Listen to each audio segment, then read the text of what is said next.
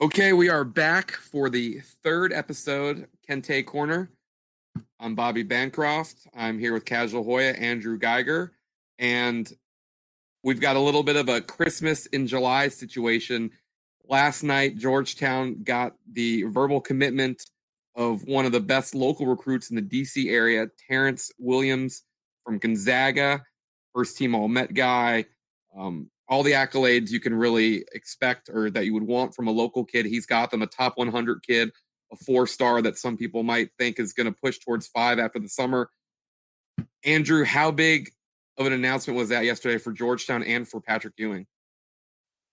Very exciting on both fronts, I think. Finally, we're able to secure the commitment of a local kid from Gonzaga. It had been a long time, decades before Williams committed, that Georgetown actually got a non-walk-on commitment. I think the last ones were back in the 90s, Robert Churchwell. And what can you say? I mean, it says a lot about Ewing and the staff's commitment to recruiting locally. They've been on Williams since he was a freshman, and it paid off. And if this reopens the Gonzaga pipeline, that's obviously tremendous for Georgetown's recruiting moving forward. And not just Gonzaga, but other local recruits. I mean, they'll take notice. You know, if DC kids are looking at Georgetown again, that's only going to bode well for Georgetown's success moving forward. So kudos to Ewing. Also, kudos to Akbar Wahid, who no one ever talks about, as, you know, he's probably the most unheralded of our assistants, but as a Gonzaga, he went to Gonzaga, and he obviously put in a lot of time with Williams from the past 2 years, and so props to him as well, and hopefully it continues. Yeah, if you remember in the first podcast, we went over some of the bigger recruits that Georgetown had been on in the July circuit. And I think we both agreed, which, that can be good and bad, I suppose, if you like to, argue stuff, I guess, and people like to hear that. But I haven't seen Terrence Williams a whole lot. I have talked to some people yesterday about his game. But I think the idea of getting that big local recruit, yes, Jamarco Pickett was a local kid. He had, committed to Ole Miss, but this is a kid going, and, they got Qudus coming in this year from Flint Hill, who was an all-Met guy with Terrence Williams. But this is sort of different in that it's a WCAC kid, a team takeover kid, which is just as important, I think. And they're getting going into his senior year. So they've got one spot left. And obviously that changes between what, kids go pro or kids leave or whatever. But right now they have one spot left. So they've already, this is a big part of that class. So now you got other big recruits, looking, okay, well, they had those 3 kids on the all rookie Big East team. They just landed, another big, piece to everything. And it just seems really timely for Ewing to do that, not to compare everything, but going back to the last regime, I think it was the third set of recruiting where JT3 had landed Austin Freeman and Chris Wright. And to me, that signaled they got it going. I mean, they obviously had it going anyway, but once you start getting in those big name, recruits, because this is the part of the country where every coach comes and tries to get these kids. They beat out Mike Gray. I think JT3 kind of lost his way there a little bit. He had it going, you're right, locally with Wright and Freeman. The problem was the style of play, right? So these local kids who were used to playing sort of an up-tempo game in high school were then plugged into the Princeton offense, and they weren't putting up the big numbers and all that stuff. So the kids in high school were like, wait, why would I really want to go there? Completely different story with Ewing. Georgetown all of a sudden was playing at the fastest tempo in the entire Big East last year. I think kids are taking notice. Even Williams was saying he likes Ewing's system. He thinks he can fit in well there. And back to something that you said, I don't think Williams is a program-changing talent. I mean, obviously, looks pretty good in his mixtape, but he doesn't jump off the page really in anything. Looks like he does everything pretty well. But it's not so much that as it is the symbolic win, the whole thing of getting a team takeover kid, as you mentioned, getting a Gonzaga kid. And really, if Williams can do what he said he can do and start making calls to RJ Davis, who might be that program-changing kid, and who would be the perfect person to fill the one open scholarship slot. We'll see. Yeah, no, I mean, obviously, I don't think, I'm not trying to put too much pressure on Williams. He's not seen as a one and done and that kind of thing. But yes, just the idea, you need to, from day one, I was at that press conference, Ewing wanted to take back local recruiting that unfortunately Villanova's been dominating, along with other schools, but Villanova particularly because they've been winning national titles. So it starts here. It's a really big commitment from, a good kid, and it's going to really, in my mind, that was if like I said, if you're looking at all those kids they wanted, start as like one of the best players locally is a really big deal for Ewing in year 3, and we've really seen him. I mean, he's put 5 kids on the all rookie Big East team already. And Derek's arguably in the NBA, right? So he's already put a forward in the NBA. I think I saw some crazy stat where Georgetown hasn't had a guard maybe picked in the NBA draft since like 1996 or since like Iverson or something, something. Yeah. That's crazy. So hopefully this up-tempo offense can cause some of these guards to look our way. Cole Anthony, obviously we were in his final 2 or 3 or whatever it was, but that might have been more of a nod to Ewing's relationship with Greg Anthony. Who knows? But RJ Davis clearly is the focus now of the staff. They put in their time. Every time they've been at one of Williams' games, they've also been at RJ Davis's games. So hopefully it works. I mean, obviously Georgetown was on him early. He's already been to campus. But since his play has improved over the summer, he's gotten a lot of more attention from some of the blue bloods as well. So we'll see what happens with that. But obviously a big step in the right direction with Terrence Williams. Yeah, and I think just to wrap up real quick, what's next for Georgetown recruiting? The one spot, although, you never know what happens. But right now, I think that you got to definitely focus on a guard just based on who's sort of coming back and who's leaving. They lose Mosley for sure. They lose the kid from Central Florida for sure. So you're definitely, try and get another guard. Obviously all these things change, but I think that's, obviously going to be the focus. And, Williams obviously is out there recruiting himself. And, just so crazy how these recruiting thing goes. If you read the Washington Post article by Samantha Pell, basically it sounded like Keith Stevens had to talk him into taking the visit to Georgetown. So he almost didn't visit. Then he goes, he stays in the Klung. He loves it, all this stuff. Next thing you know, Georgetown's got one of their bigger recruits in a while. All good, right? I mean, there's a big sense of optimism around the program. Certainly more so this end of July, early August than in years past. So let's keep it rolling. Season is a short, 3 months away at this point. It is just 3 months away. So anyway, this weekend I did go to Kenner. Nothing really to report other than Georgetown had some sort of event that I wasn't aware of. I was actually with Rich Sabatkin again, which is fun to sit there and watch Kenner League with Rich. But there was some sort of basketball alumni event, and Rich introduced me to a couple guys. I've talked to Irvin Church a bunch. He's always at games. Jaron Jackson was there, really nice guy. Got to talk to him for a little bit. So I think that it was a pretty good weekend for Georgetown.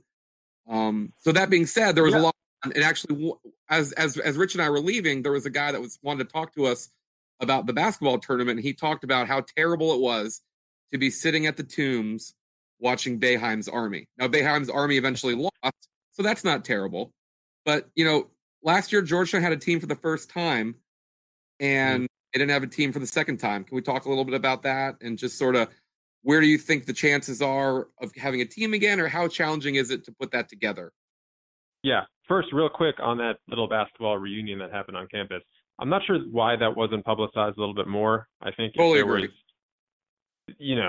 some announcement of it, it could have been a really big deal. I mean, Jaron Jackson himself alone really coming back to campus after what was perceived to be some sort of fallout with the Thompsons and whatever, and Georgetown was never really in the mix with his son and all that stuff. That's a big deal. He was on Eshrick's staff when Eshrick got fired.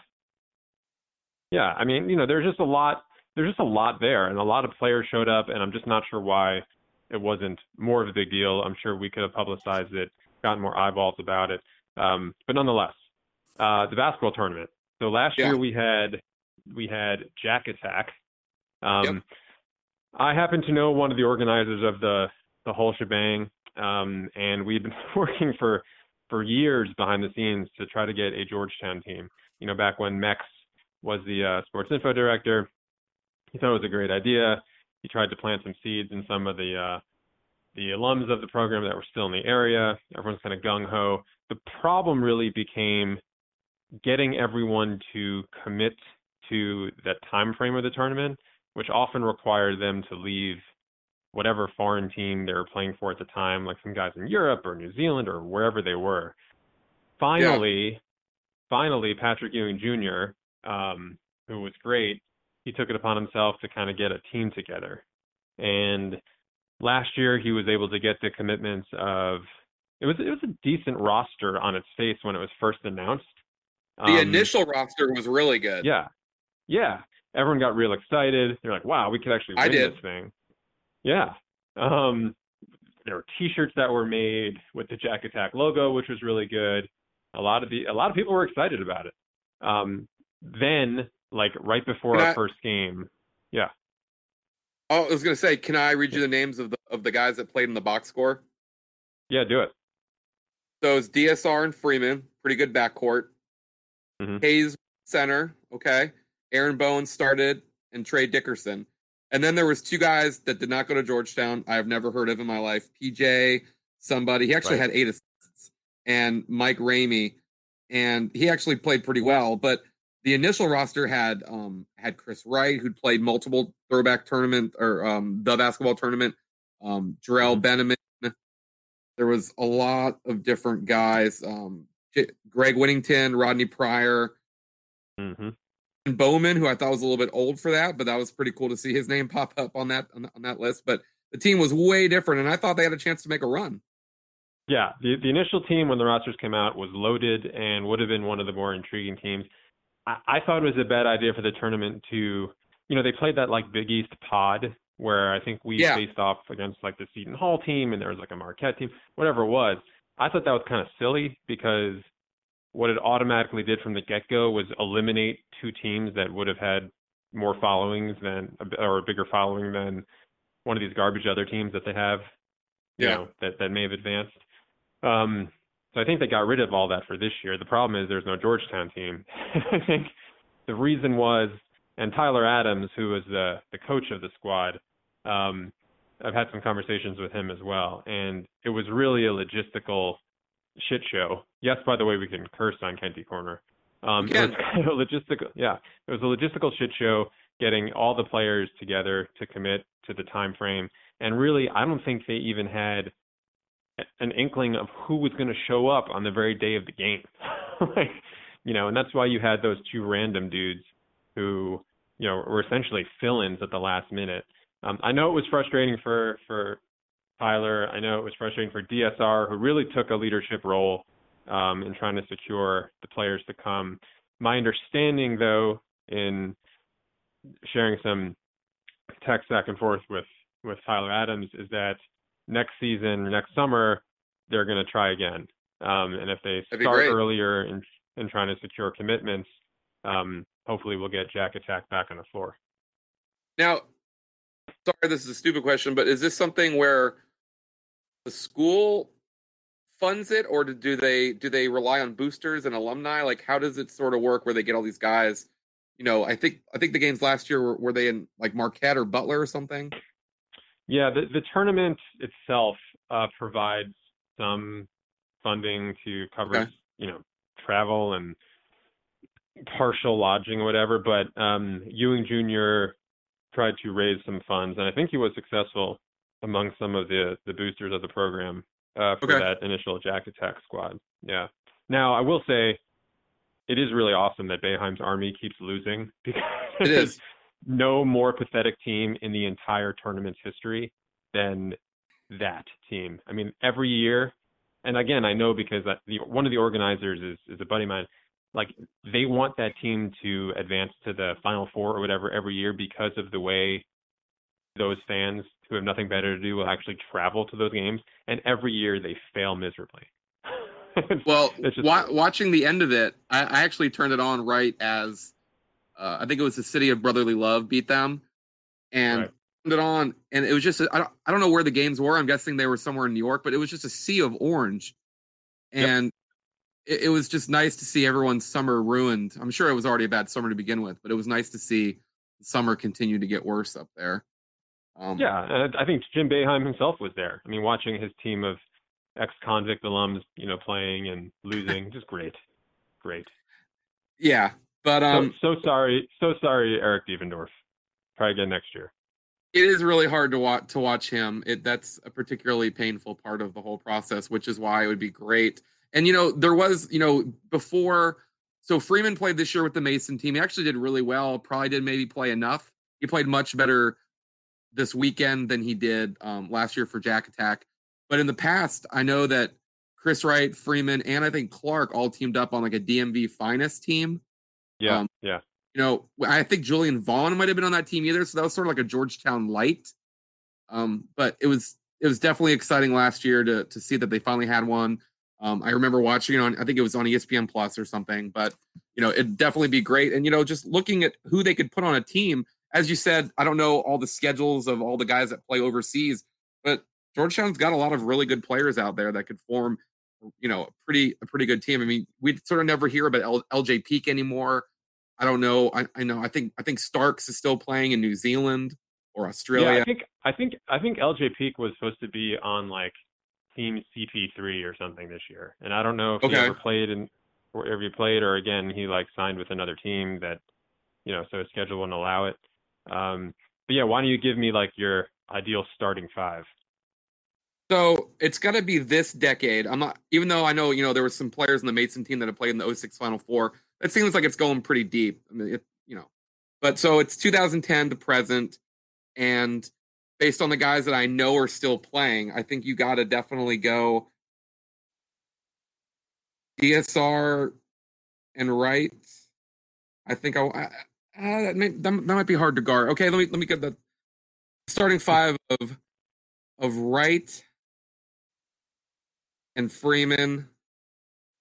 I'm gonna throw Pryor in there, Winnington, and I'm not sure if Sims would play an event like this, but I think having Sims would be great. And then you throw in, I'm not really sure what Starks is up to, but I kind of want to throw him in there. Yeah, I mean, I would go. I mean, just for a roster, I'll throw it out there. I would go Wright, Starks, Peak, Pryor, Sims, definitely Hopkins. I would bring Roy Hibbert out there. I mean, I don't know what Big Roy's doing. I mean, his that's game kind of the wild card. His game that didn't translate to the NBA would certainly do some damage to the tournament. Also, I think Greg Monroe would now qualify now that he's in Europe. He doesn't currently have an NBA contract. Yeah, really interesting move. Yeah, you're right. I forgot about Peak. I mean, that's sort of the point. There's so many guys out there that I feel like this is a no-brainer. That's without even mentioning the human highlight reel, Aaron Bowen.